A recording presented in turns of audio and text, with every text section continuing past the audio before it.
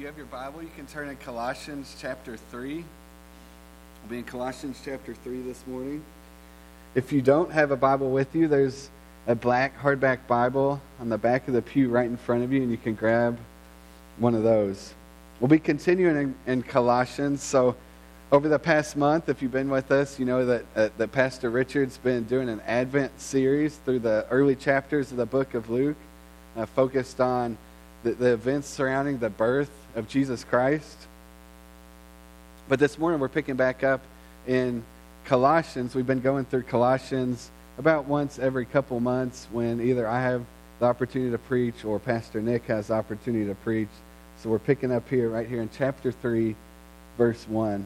So I would ask, if you're able to please stand again for the reading of God's Word.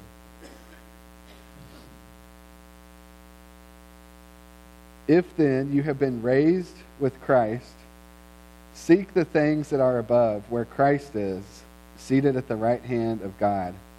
Set your minds on things that are above, not on things that are on earth. For you have died, and your life is hidden with Christ in God. When Christ, who is your life, appears, then you also will appear with him in glory. Put to death, therefore, what is earthly in you: sexual immorality, impurity, passion, evil desire, covetousness, which is idolatry. On account of these, the wrath of God is coming. In these you too once walked when you were living in them, but now you must put them all away: anger, wrath, malice, slander, and obscene talk from your mouth. Do not lie to one another, seeing that you have put off the old self with its practices, and have put on the new self, which is being renewed in knowledge after the image of its Creator. Here there is not Greek and Jew, circumcised and uncircumcised, barbarian, Scythian, slave, free, but Christ is all and in all. Let's pray together. Father, I just pray that you would please fill me with the Holy Spirit to preach your word faithfully. Lord, give us the ears to hear and the eyes to see the truth in your word. And God, I pray that your Holy Spirit would convict us this morning of how we need to change going into the new year. Lord, not by our own power, but by your power in us. And it's in Jesus' name we pray. Amen. Well, it's that time of year again, isn't it? It's that time of year when people are moving up to the next belt loop after a week or two of eating nothing but Christmas cookies and fudge and pies. It's also that time of year when people are making all these vows with themselves of how they're going to change their habits going into the new year, saying things like they're never going to eat bread ever again. You'll see people in the next few weeks doing things like peeling the hamburger buns off their hamburgers and just eating the patties and other things like that. And then in about a month and a half, it's Valentine's Day, and we're all just giving each other these giant boxes of chocolate, right? That's what we do. The most common New Year's resolutions, I found this list in an article in a survey.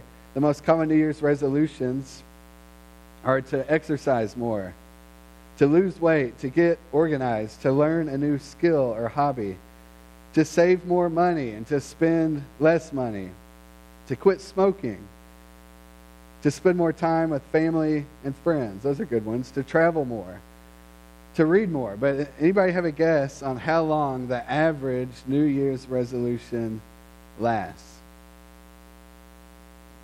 Yeah, about a month. Some people say a couple days. Well, according to a survey of Americans, it was 36 days. 36 days. So it seems like most people tend to say, all right, I'm going to do it the month of January. They get through that first week of February, and they're like, I still got a long way to go this year. I think I'm going to give it up. And we've all been there before, right? In fact, Adrian is wanting to do this thing start next week called Whole 30. Maybe some of you have heard that. Maybe some of you have done that before. Basically, it means for 30 days, Whole 30, for 30 days, you do nothing but eat whole foods. Nothing processed, no added sugar, no dairy, no processed bread products, just meat, vegetables, fruits. I like those things in general, and she's trying to get me to do it with her. She's still trying to persuade me to jump in and do that for the month of January. And I think I could do it. I'm almost convinced, except for the dairy part. I just really like to eat cheese. So no cheese or no ice cream for a month would be difficult. All right, but we all probably have some sort of New Year's resolutions on our mind right now. Maybe already you have something in your mind. You think, this is how I'm going to change next year. This is a new habit I want to have in my life. But I want us to look this morning at God's Word together. Here in Colossians chapter 3, look at God's Word and see what God is calling us to do this new year. And I want to encourage us to make resolutions with eternal significance. Not just these menial little things, but resolutions with eternal significance, with a focus on greater faithfulness and greater obedience to Jesus Christ in our life. Look at verse 1. Look at verse 1. This is the first command in this chapter. It says, if you've been raised with Christ, here's the command. Seek the things that are above. Seek what is above. So the scriptures here are pointing our hearts, pointing our eyes to things of eternal significance, of spiritual things, of heavenly things, not just earthly or worldly things.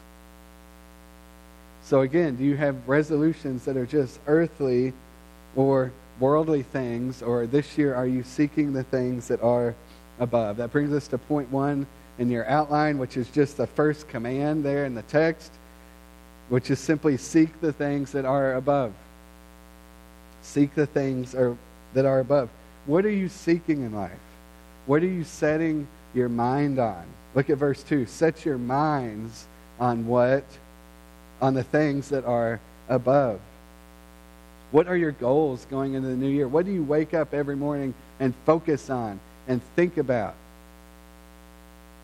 Does it have anything to do with Christ and with obedience to Him and with glorifying Him and getting rid of the sin in your life that is prohibiting you from obeying Christ?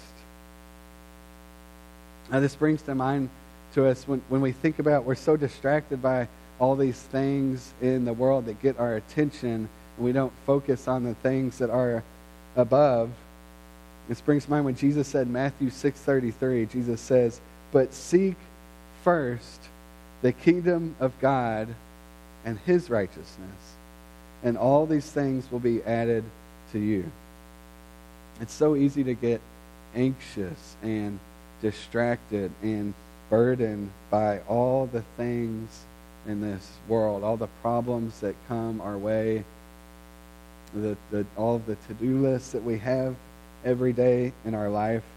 And the scripture here is calling us to set your minds on the things that are above, where Christ is. And notice it says where Christ is, where He is seated at the right hand of God. So ultimately this is saying, set your minds on Jesus Christ. Focus on Him first and foremost. And in these first 4 verses, I want you to notice, in these first 4 verses, there's 4 truth statements. I think it's given us 4 truth statements that we can focus on going into this new year, that we can be grounded in. The first one comes in verse 1, and the truth statement is that you have been raised with Christ, where He is at the right hand of God.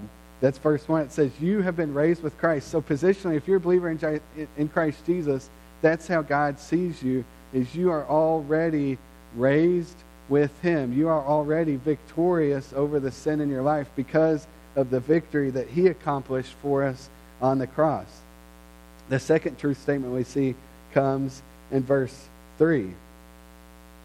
It says you have died with Christ. For you have died and your life is hidden with Christ in God. That's why we read Romans 6 earlier. This truth that our old self, the old you, was buried with Christ. You died with Christ. And God doesn't see you as that anymore. He has clothed you in the righteousness of Jesus Christ, and that's how He sees you now. So your old self was buried with Him. The third truth statement we see in verse 4. that Christ is your life. Look what it says, when Christ, who is your life, appears.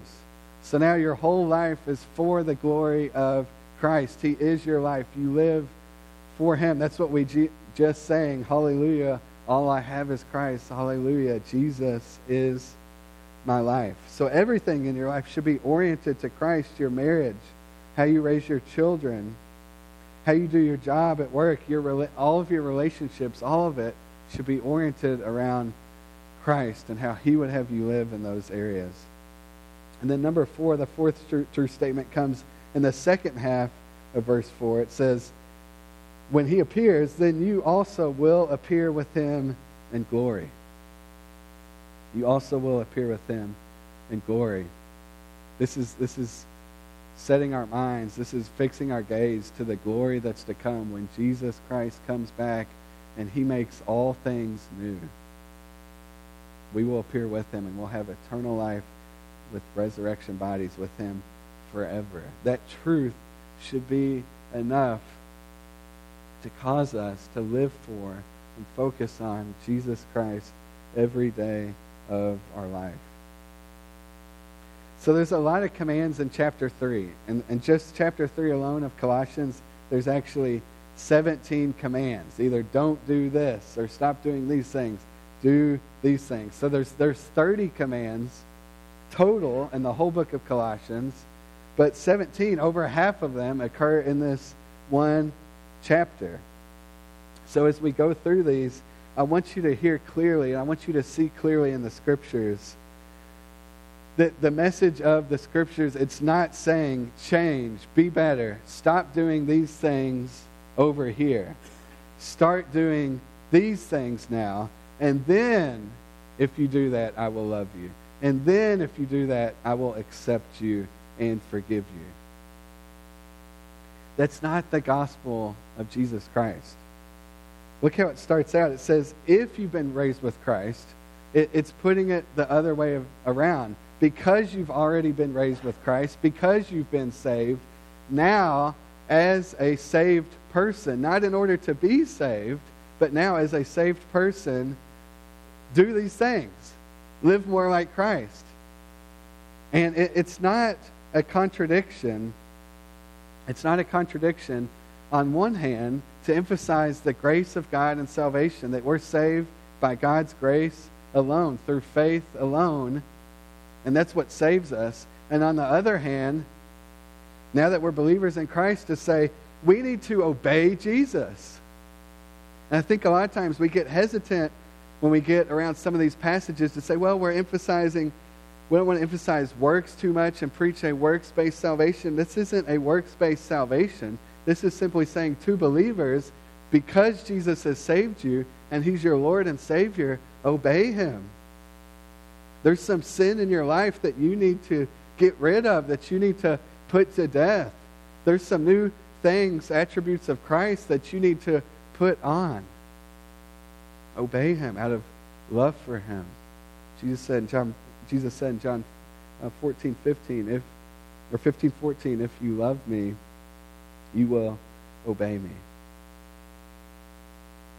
So this is a chapter about sanctification, not about salvation necessarily, but about sanctification as growing as a disciple of Jesus Christ to be more like him. And again, it's the gospel that saves us, that sanctifies us, that sustains us in the faith. Listen to 1 Corinthians 15, verses 1 through 2. Paul says, now I would remind you, brothers, of the gospel I preached to you, which you received, in which you stand, and by which you are being saved, if you hold fast to the word I preached to you, unless you believed in vain. So the gospel that we initially received at conversion that saved us, we have to still rely on the gospel of grace, and that's what sustains us in the faith. That's what keeps us in the faith and grows us in the faith. It all comes back to the gospel of Jesus Christ, the fact that Jesus died for sinners, that his blood shed for us accomplished the salvation of our sins. So again, now being grounded in that, grounded in the truth of the gospel, going into the new year, seek the things that are above. Seek Christ. It's hard for us to do that. I think Another way of saying this is that we should live our lives in light of eternity, in light of the fact that this life is fleeting. But what comes after this life is forever. Listen to James 4:14. It says, "Yet you do not know what tomorrow will bring. What is your life? For you are a mist that appears for a little time and then vanishes." A lot of us this week during Christmas had empty chairs at our table, and my family was one of those, and it's always a reminder of those that we love so much and that we miss and that we wish were still with us. It should also be a reminder to us of how temporary this life is. And it should set our minds on eternal things, not just the things of this world. And in fact, part of our time in Murray this week, Adrian and I went down to Murray for Christmas, and part of our time was spent in the hospital with Adrian's grandmother. While we were there, actually, she was put in the hospital, and at this point, the doctors are saying it's probably the last. She probably only has a few more days. Adrian's grandmother does, so that may have been the last time that Adrian and I were able to speak with her a few days ago. And Adrian and I, just last night, we received even more news on that, and we were talking about it and thinking about it. We were praying for her grandmother, and it just put us in a place when we were talking to each other where we were really talking about what is most important in this life. What does God want most from us? It makes all of the other things in this life that we get distracted with, that we tend to focus on, that we get anxious about. It makes them all fade away. And remember that we have eternal life after this. And we shouldn't live our lives focused on earthly things, but focused on Christ and what's to come in eternity. Remember that this life is fleeting. And thankfully, we know that Adrian's grandmother is a strong believer and will be with Christ in heaven. So what are you setting your mind on? What are you filling your mind with? What do you think about most of the time? What are you reading, watching, looking at, listening to? Do these things point you more to Jesus Christ? So the next big command, if you look back at Colossians chapter 3, excuse me, the next big command happens right at the beginning of verse 5. And notice that there's a therefore again. So it's based on those four truth statements that we talked about. Based on these things, put to death, therefore, what is earthly in you. So that brings us to point 2 in our outline. Put to death what is earthly in you. And notice the wording here. It doesn't say to tame it or to try to keep it under control, but to put it to death. What's earthly in you? It's talking about the sin in your life, the sin that still has some root in your heart, to kill it. I heard another pastor a few years ago use an illustration similar to this, and it always stuck with me. So I wanted to share it with you this morning. Does anyone remember the magicians, entertainers, Siegfried and Roy? Those guys, they were these magicians, illusionists who performed in Las Vegas, mainly at the Mirage Hotel. And they would have these elaborate performances, and they were most famous for having these giant 400-pound white Bengal tigers. And these white giant Bengal tigers would do whatever they wanted them to do. When they would want them to stand up on their hind legs, they would do that. If they wanted them to jump through a hoop or jump into a box, they would do that. So does anyone know how their career ended? Looks like some people are nodding their heads. For those of you who don't know, and you want to guess, I'll give you a hint. 400-pound tigers. So in 2003, a an 80-pound tiger that they had used for years attacked Roy Horn, one of the performers, knocked him down, grabbed him with his jaws by his neck, just like they would do their prey, and he was dragged off the stage by the tiger. The audience was horrified that one of these magicians was just dragged off stage, bleeding from the neck, being mauled by this tiger. Fortunately, Roy Horn didn't die, but he did suffer a severed artery in his neck, damage to his spinal column, a crushed windpipe, and it left him partially paralyzed for the rest of his life, and it permanently ended his career in show business. When I was reading about these things, there was another trainer named Ettore Weber who was killed in 1997 by a tiger. So he wasn't as lucky. He was in show business and was actually killed by the tiger. And he was actually not the performer, but the tiger tamer, as they call it, as if you can tame a 400-pound predator. But he was a tiger tamer. And so I was reading some news articles about this, and some of the most relevant news articles about this to this day are asking the question, why on earth did this happen? So here's an excerpt from an article on today.com from the Today Show. It says, the tiger was, there's different theories about why this would have possibly ever happened. So it says the tiger was hungry theory was ruled out. And there was no proof that the animal was deliberately provoked by someone in the audience, or that a terrorist group sprayed it with a behavior-altering scent, or that it was unhinged by a woman with a beehive hairdo. So these were all these different theories that came up of why in the world this happened. But federal investigators still do not know what led a Bengal tiger to attack illusionist Roy Horn of Siegfried and Roy during a performance nearly 2 years ago. So these guys, when this article was written, they were investigating this for years. After 2 years, they're saying, we still don't know what caused this. So I'm no Steve Irwin. I'm not a special investigator trained in zoology. But I think I have a theory about why this happened. It's a tiger, right? Everyone's overlooking the obvious. This article, if you were to just read this article, you would think they're talking about someone's pet bunny rabbit. Well, I don't know why in the world this would happen. Why this little bunny or kitty cat would attack this man. But here's the point.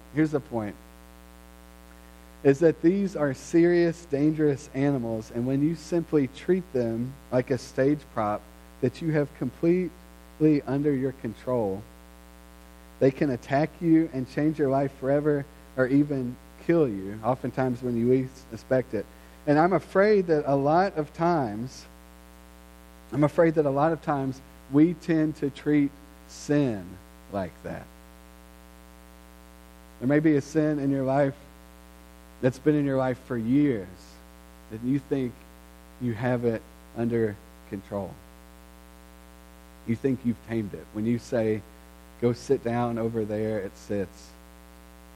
When you say stand up, it stands up. When you say, now lie back down, it lies down. And you think you have control over it and that it's harmless. But let this be a warning that sin is dangerous and destructive, and if you keep it around in your life, eventually it will wreck your life. It can absolutely destroy you. It can destroy your relationships. It can destroy your marriage and your family. And the scripture here is calling us to kill sin in our life, to put it to death. Don't think that you have it under control and on a leash. You have to put to death the sin in your life. Listen to James 1:14-15. It says, but each person is tempted when he is lured and enticed by his own desire.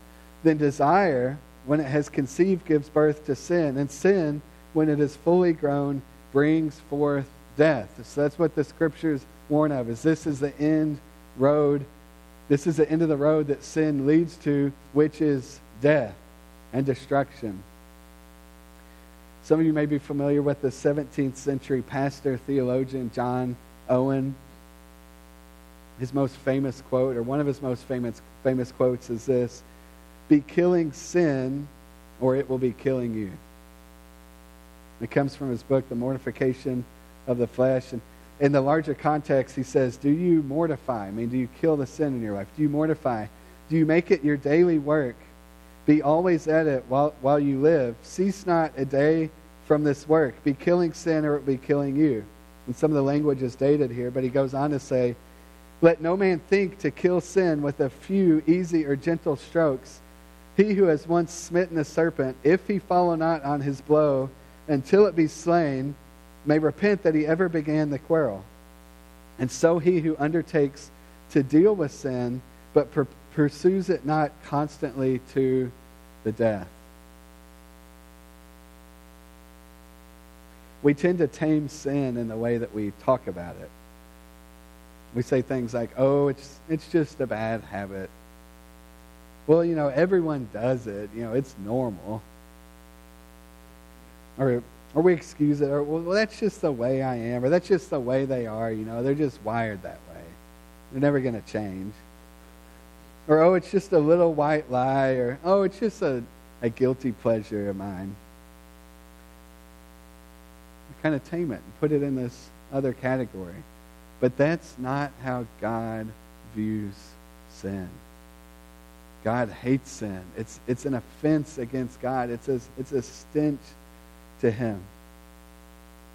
So we have to view sin in the same way that God does, and we have to do what God is calling us to do going into the new year with the sin in our life, which is kill it, which is to put it to death. And what you see, there's two lists presented here, and just briefly, we're going to look together at a couple of these sins that it lists here. There's two lists. There's a list of sins in verse 5. It says there in verse 5, sexual immorality, impurity, passion, evil desire, and covetousness, which is idolatry. And then there's another list there in verse 8, anger, wrath, malice, slander, and obscene talk. But I want to focus on a couple here. The first one, which is at the top of the list, which is, if you read through the scriptures, which almost always tends to be at the top of the list for some reason when these sins are listed, is sexual immorality. In Galatians 5:19, a similar list is given. It says, now the works of the flesh are evident, and the first one named is sexual immorality, then impurity and sensuality. In 1 Corinthians chapter 6, starting in verse 9, another similar list is given. It says, do you not know that the unrighteous will not inherit the kingdom of God? Do not be deceived, neither the sexually immoral, nor idolaters. And it goes on to list this and that. So I want you to see, almost always, that one in particular is put at the very top. Why is that? Well, I think it's a very common sin that all people have struggled with throughout history. These letters were written 2,000 years ago to the New Testament churches, and that's what they're struggling with, is the sexual immorality of the culture that's infected them and the church. It's easy to see that our culture is now consumed and obsessed with sexual sin to the point that there is confusion or uncertainty about what is actually moral or immoral. And so I just want to say that the Bible makes it very clear. It's not uncertain in the scriptures. Sexual immorality is any sexual activity outside of the covenant of marriage between one man and one woman according to God's design. So that would include premarital sexual activity, homosexuality, lust and pornography, adultery. It's all equally sin. It's all equally immoral. And we're called to kill it. Hebrews 13:4 says, let marriage be held in honor by all, and let the marriage bed be undefiled, for God will judge the sexually immoral and adulterous. So again, God's design, the marriage bed is what is held up as good and moral according to how God designed it to be. And anything outside of that, just to be clear, is sexual immorality. And it's a temptation that is very powerful. And 1 Corinthians chapter 6 says to flee from it, to flee from it. The way to kill this sin in your life is to flee from it, to get away from it, to avoid the temptation altogether, to not give in, and to starve it, to ultimately starve it. So be killing sin, or it will be killing you. Then notice at the end of verse 5, it points out covetousness, and it says that it is idolatry.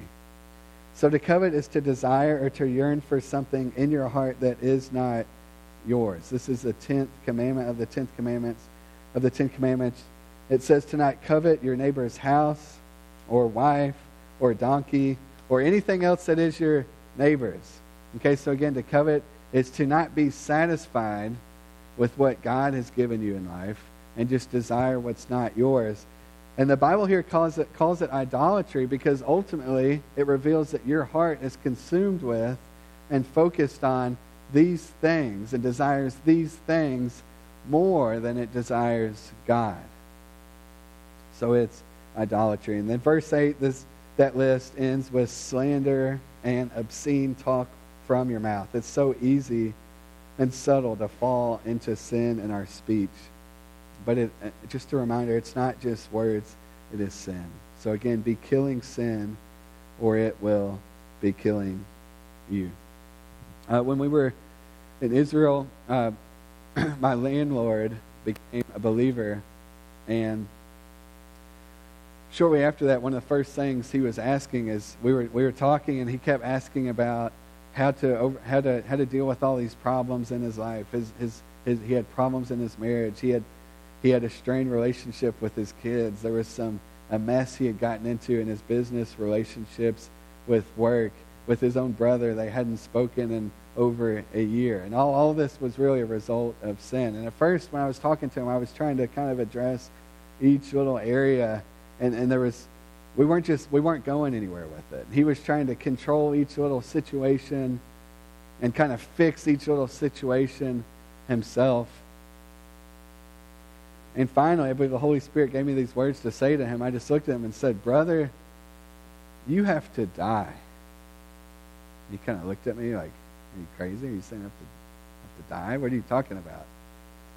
And I brought him to this passage here, to Galatians chapter 2, to Romans 6, and showed him the truth that all these things that are still in you, you have to die and give your life fully to Christ. You're not going to fix all these things on your own. The old you has to be put to death so that you can have new life in Christ. And all of a sudden you could kind of see the light bulb go off. And it made sense to him that I'm not going to be able to fix all these things in my life.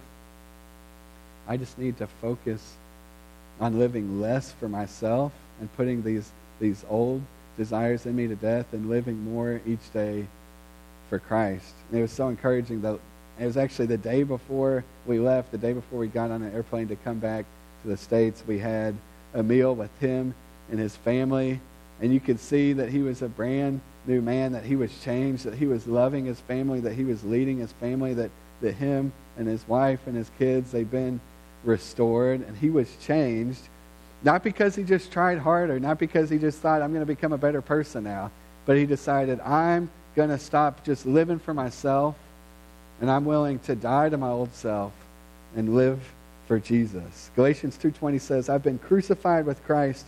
It is no longer I who live, but Christ who lives in me.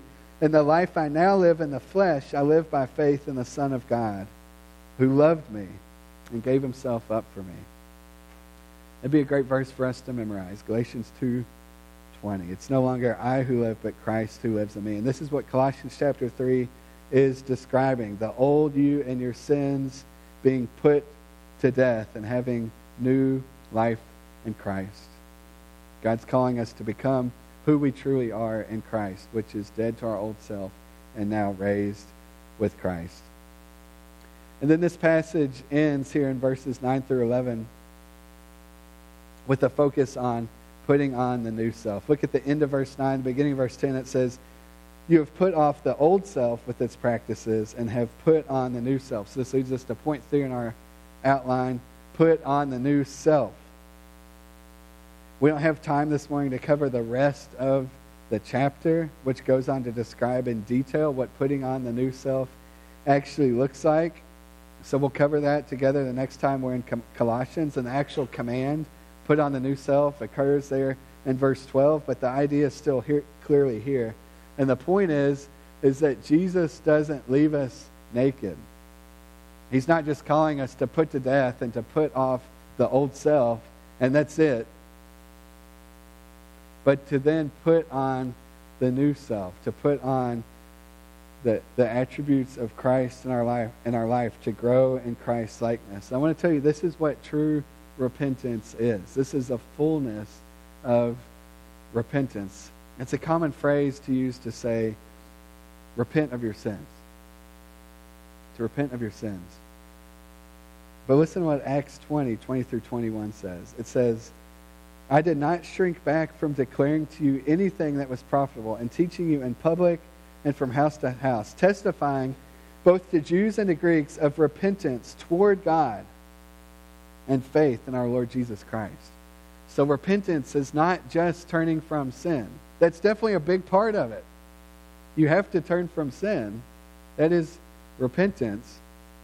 But the Bible describes it here in Acts chapter 20 as repentance. So to repent just simply means to turn, of repentance towards God. So it's not just putting to death the old self.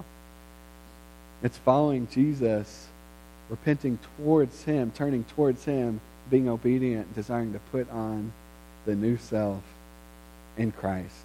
Look at the end of verse 10. It says, we are being renewed in knowledge after the image of our Creator. So this brings to mind Genesis 1, that we were made in the image of God.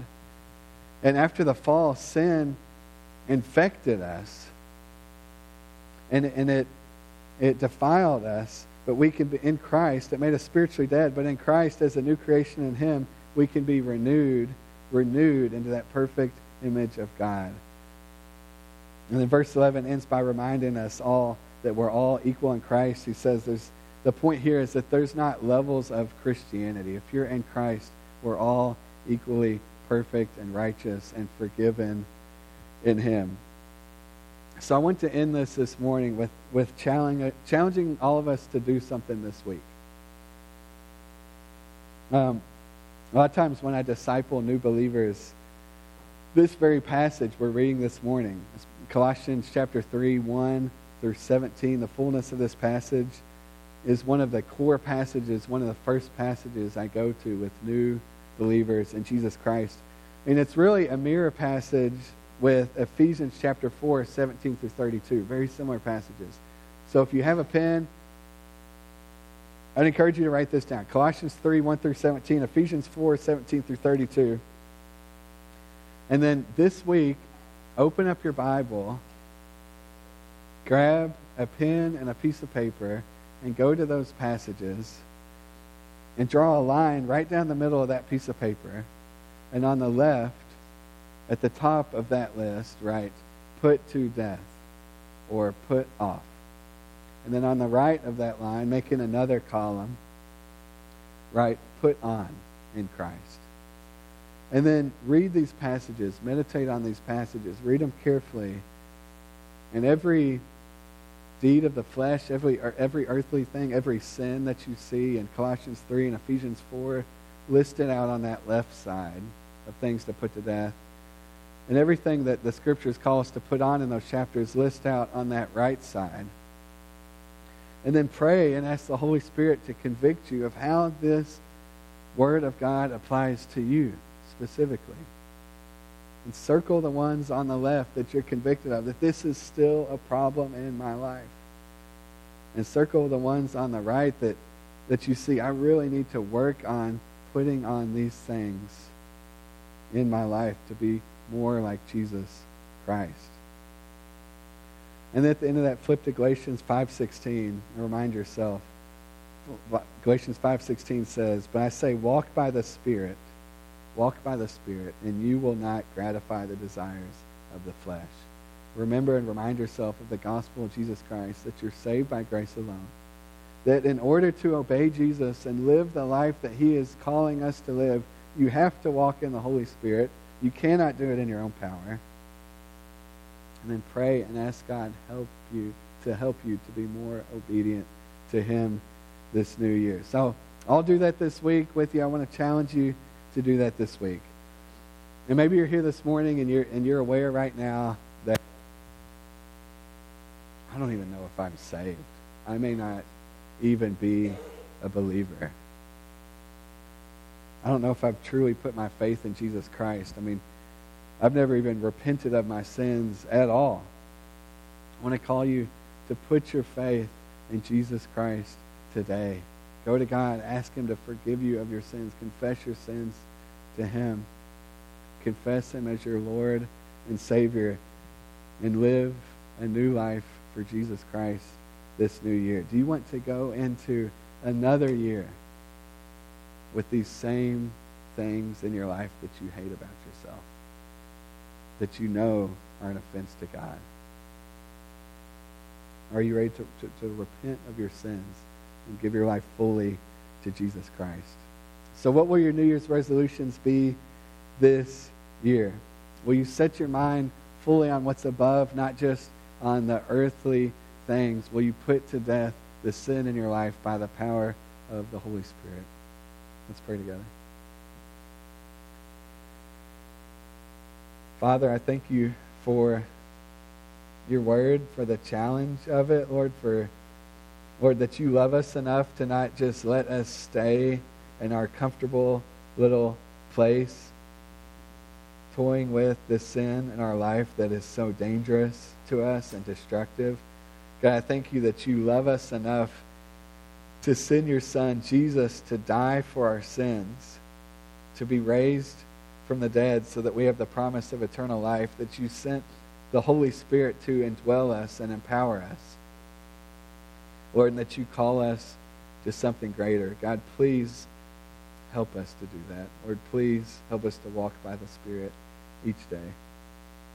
Lord, I pray if there's anyone in this room who does not yet know you, who's convicted right now and knows they need to give their life to you, God, I pray they would do that this morning. And it's in Jesus' name we pray. Amen. We all can stand as we prepare to sing again and worship God. And again, I'll be down front as we're singing this last song. If you need to talk, if you need to pray, if you need to confess your sin and give your life to Christ, I would love to talk to you about that this morning. So let's sing together.